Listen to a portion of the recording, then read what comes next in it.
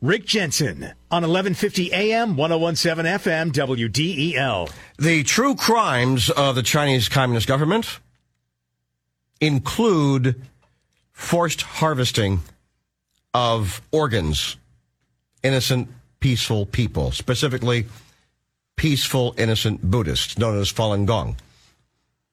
And this is known to be true. We'll get into a little more detail on this as well. The crime of, well, I'd say the United States government, big business, even our news networks, is that they ignore this. And every once in a while, there might be some little story on the news. Maybe it's played on a Sunday sometime when very few people are watching. It's not something that's repeated, and it needs to be.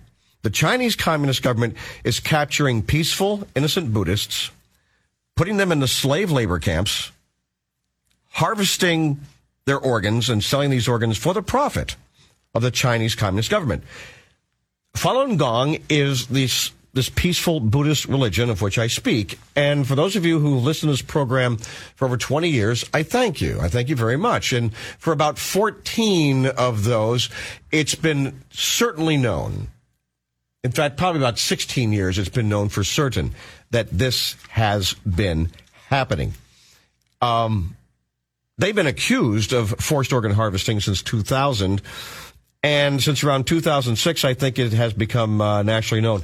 There is a China tribunal in London, and they issued a judgment just a few years ago, and it was reiterated, in fact, just a couple of years ago, that the tribunal members, after this investigation, are indeed certain, unanimously, and sure, beyond reasonable doubt, that in China, forced organ harvesting from prisoners of conscience has been practiced for a substantial period of time, involving a very substantial number of victims. They don't know how many victims there are. 1 million? More than 1 million? 2 million? On the phone right now for you, and I really, really do encourage you to listen to this segment of the Jensen Show, please. We have two guests on. One is a woman whose father was a victim of this organ harvesting. And the other is a woman who's been very, very involved with this here in the States, Dr. Jessica Russo. She's a clinical psychologist based in Philly, board member of Doctors Against Forced Organ Harvesting. And Jessica, I want to thank you for being on the phone. The fact that there is a Doctors Against Forced Organ Harvesting is troubling just from the get-go. I mean, there shouldn't even be such an organization. How did you come to be involved with this? Well, I joined this group in 2013. I had been hearing reports about this. Just like you said, the reports really started coming out in 2006. So I'd known about this for years, and I wanted to contribute. This is really such a serious issue, and you're absolutely right. It gets so underplayed in the news. You know, recently, Jiang Zemin, the former head of the Chinese Communist Party, who began the persecution of Falun Gong, these are the largest group of victims of forced organ harvesting, and he initiated forced organ harvesting of Falun Gong practitioners. All of the articles on his death that I could see only had maybe 1 or 2 lines about the persecution of Falun Gong. So it's really a shame because this is the largest persecuted group in China. Just to give you a sense of numbers, the Uyghurs, they're getting a lot of media attention. There are about 12 million, or certainly they were at the start of the persecution of their group, and there are between 1 to 2 million in labor camps. Hong Kong, if you look at that population, it's just over 7.6 million. The Tibetans, under the Chinese Communist control, just over 6 million. But when it comes to Falun Gong practitioners, at the start of the persecution in 1999, we're talking about between 70 to 100 million. That's a third of the U.S. population. How many Falun Gong now in China? Well, we don't really know. We know it's practiced around the world in about 114 countries. There were some reports years ago that noted that there might be between 40 to 50 million Falun Gong practitioners, but that's an estimate. So that means 30 to 60 million of the Falun Gong who were around in 1999 or so are what? Dead? Victims of genocide? They've left the country? Right. So we don't know. Probably all of the above. Maybe they quit the practice. Maybe they got out of China. Maybe they were killed either through torture or forced organ harvesting. The numbers, when we talk about forced organ harvesting, really huge, but we can't even say how many have been killed through forced organ harvesting. We can just look at the evidence, which tells us that likely millions have been killed for their organs. There was a large-scale study that came out in 2016 that showed that China is doing between 60 to 100,000 organ transplants per year. And we know that the source of organs that the Chinese Communist Party has openly talked about, executed prisoners, criminal prisoners, that has been going way down. Amnesty International estimated that there were only about 1,700 executed prisoners per year. This was many years ago, but they did know that the numbers were going down every year. And then there's the voluntary donation pool.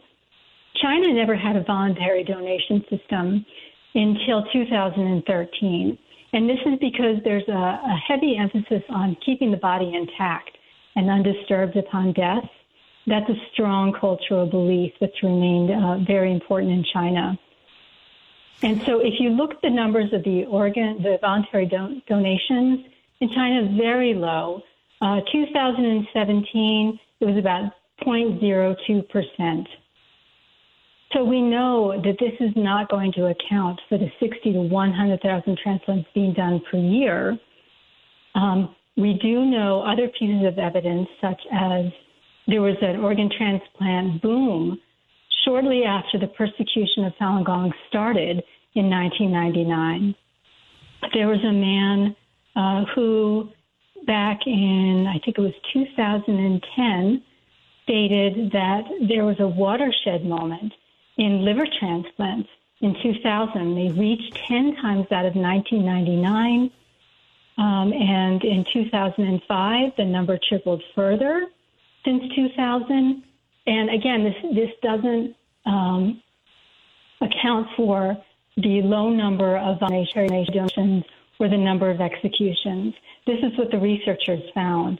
It could only be Falun Gong practitioners because you're talking about a large group of healthy people who were being detained starting in 1999.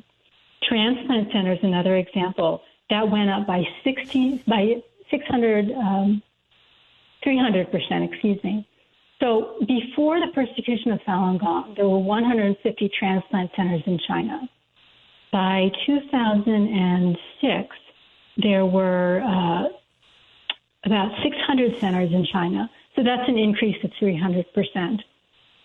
You know, Jessica, by the way, folks, if you just tuned in, you're listening to Dr. Jessica Russo. She's a clinical psychologist, based in Philadelphia, board member of Doctors Against Forced Organ Harvesting, which is happening in China for the profit, the financial profit for the Chinese Communist government. And what you're saying also parallels with that which I've read from the conclusions of the China Tribunal in London. Everything you're saying is something that's been documented by this China Tribunal.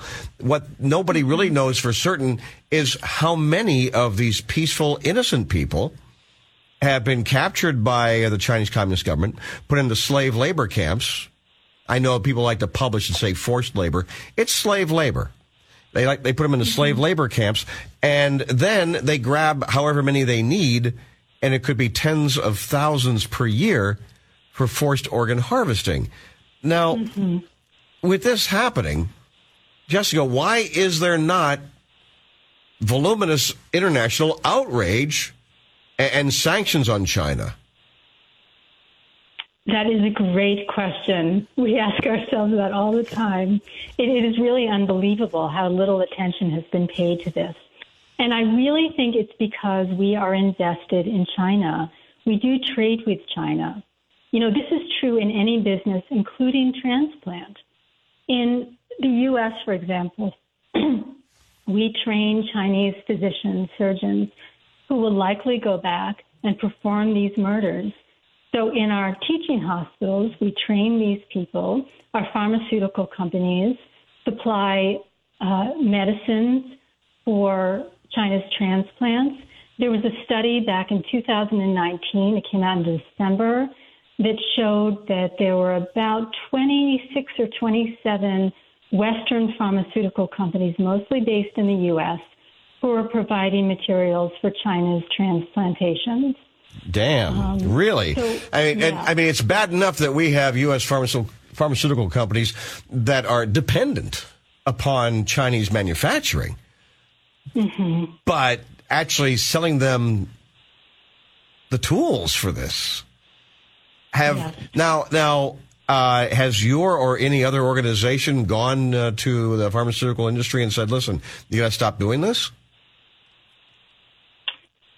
I don't know that any of us have done that. I don't know that we would get very far. Yeah. We try to talk to the people who would have some influence. You know, we're talking to governments all the time, at the federal level, at the state level, even at the city level, because a lot of these pharmaceutical companies have branches in our areas. But there's such little movement. We do have 3 bills in the House and the Senate. There's a bill called the Stop Forced Organ Harvesting Act that's circulating in the House, and there's a companion bill in the Senate. I'll say something positive about that. Our own Senator Chris Coons, Democrat, is partnering with Senator Tom Cotton. Gosh, I can't even talk today. Yeah. Partnering with Senator Tom Cotton out of Arkansas, I believe. If they pass this act, what does it do? Well, it's going to make sure that there are sanctions against anyone who has been determined to be involved in forced organ harvesting. It will restrict visas. It will make sure that our government does not collude with China in the area of transplant. That is a major problem. If we cut off our support for China's transplantation, there's no way they can continue. It's amazing to me that you have people in the NBA, professional basketball players, men of color, who don't seem to care that there is slave labor in China and they are profiteering from this. You got big tech, especially Apple, profiteering as well. And yet this is just one of the many criminal enterprises engaged in by the Communist government of China. That brings me to somebody I want my audience to hear, please. And it's the story of Han Yun. Han Yun's father was a victim. She's on the phone right now from New York. Han Yun, thank you for being on. Hi, Rick. Thank you for having me. I'd like to know how long you've been in New York, and tell us a story about the last time you saw your father and what happened to him. Yeah, I'm in New York 4 years now, and after the persecution started in 1999, my father was arrested a few times and then sent to a labor camp where he was tortured. And he was last arrested on February 28, 2004, and detained in Sangshan District Detention Center in Beijing, and persecuted to death in less than 3 months. And the police claim that he died of a heart attack, but I thought it must be a mistake because he was so healthy before the arrest. And the police didn't allow our family to see my father until 1 month later, after my father's death. On that day, it was on June 18, 2004. A lot of police cars and officers came to closely monitor us. And we were not allowed to change clothes for my father. And they also forbid my family from bringing cameras. Now, only the immediate family member were allowed to see the body. And 2 persons in each turn in under the close watch of policemen on site. When I saw my father's body, I still couldn't believe that it was real. And my father was thin and bruised all over, and his face was ganged and scarred several places. And although there were thinner makeup on his face, I could still see his left eye was missing a chunk of skin, and his cheeks were bruised. You know, you say that Han Yun, you say you were not able to really see your father closely, but were you or any member of your family able to see any evidence of his organs being harvested? Yeah, because I saw my father there were the thick like threads on his throat. And the incision extended down into his clothes. And I stepped closer into unbuttoned clothes in the wounds. So within the seconds of opening 2 buttons, the police immediately stopped me and forced my family out of the facility. And next, my other relatives went in, and they tore open my father's clothes. And when the policemen were looking, they found that the incision stretched from his throat all the way to his abdomen. And when they pressed his abdomen, they found that it was stuffed with hard ice. And my uncle was furious and confronted the police about what they had done to my father. And the police just said that this was due to an autopsy. But no one in my family had consented to an autopsy. And the police also refused to release the autopsy report. Han Yun, do you know of others, too, who have had similar experiences like this? No, not really. Okay. And how soon after this did you escape China? I out of China 2015. Was there any pressure for you to stay in China, or were you just able to leave? Yes, I got arrested once. Later I thought I'm not safe in China. Yes. It's terrible. It's terrible. I want to get to Jessica Russo here as well. Jessica, I imagine you've heard many different cases like this when people escape China, come here and say, yes, I have all this evidence that I saw that, my family member was a victim of organ harvesting. I would think so, right? Yes, absolutely. And we've had several people come forward to say I was medically tested and they were torturing me. That doesn't make sense. That's one of the pieces of evidence. And these guys are subject to this medical testing that other prisoners of conscience or other prisoners are not subject to. Hanya, I just so taken aback. I'm just so sorry that this has happened with you and your family. And my question for Jessica on this is, what can we do about this sort of thing? We just live in Delaware, Make sure that Yes. Yeah. Right. I know it seems like we have such little power here. Yeah. But, we live in a democracy. So our politicians will listen to us if enough of us speak up. So I think we have to try to get our elected officials to co-sponsor these important resolutions, the Stop Forced Organ Harvesting Act in the Senate and the House, the Falun Gong Protection Act, which specifically addresses forced organ harvesting of Falun Gong practitioners in China. We want our representatives to co-sponsor this. Lisa Blunt Rochester, she should be co-sponsoring one of these, and Senator Carper should be doing this as well. I encourage you listening to go to falundafa.org, FALUNDAFA.org, and learn more about this and sign on. Gosh, Han Yun, thank you so much for sharing this painful story, but it gives us an understanding of what's happened with, likely millions of innocent people in communist China. And Dr. Jessica Russo, thank you for being on, too. I appreciate it. Thank you, Rick.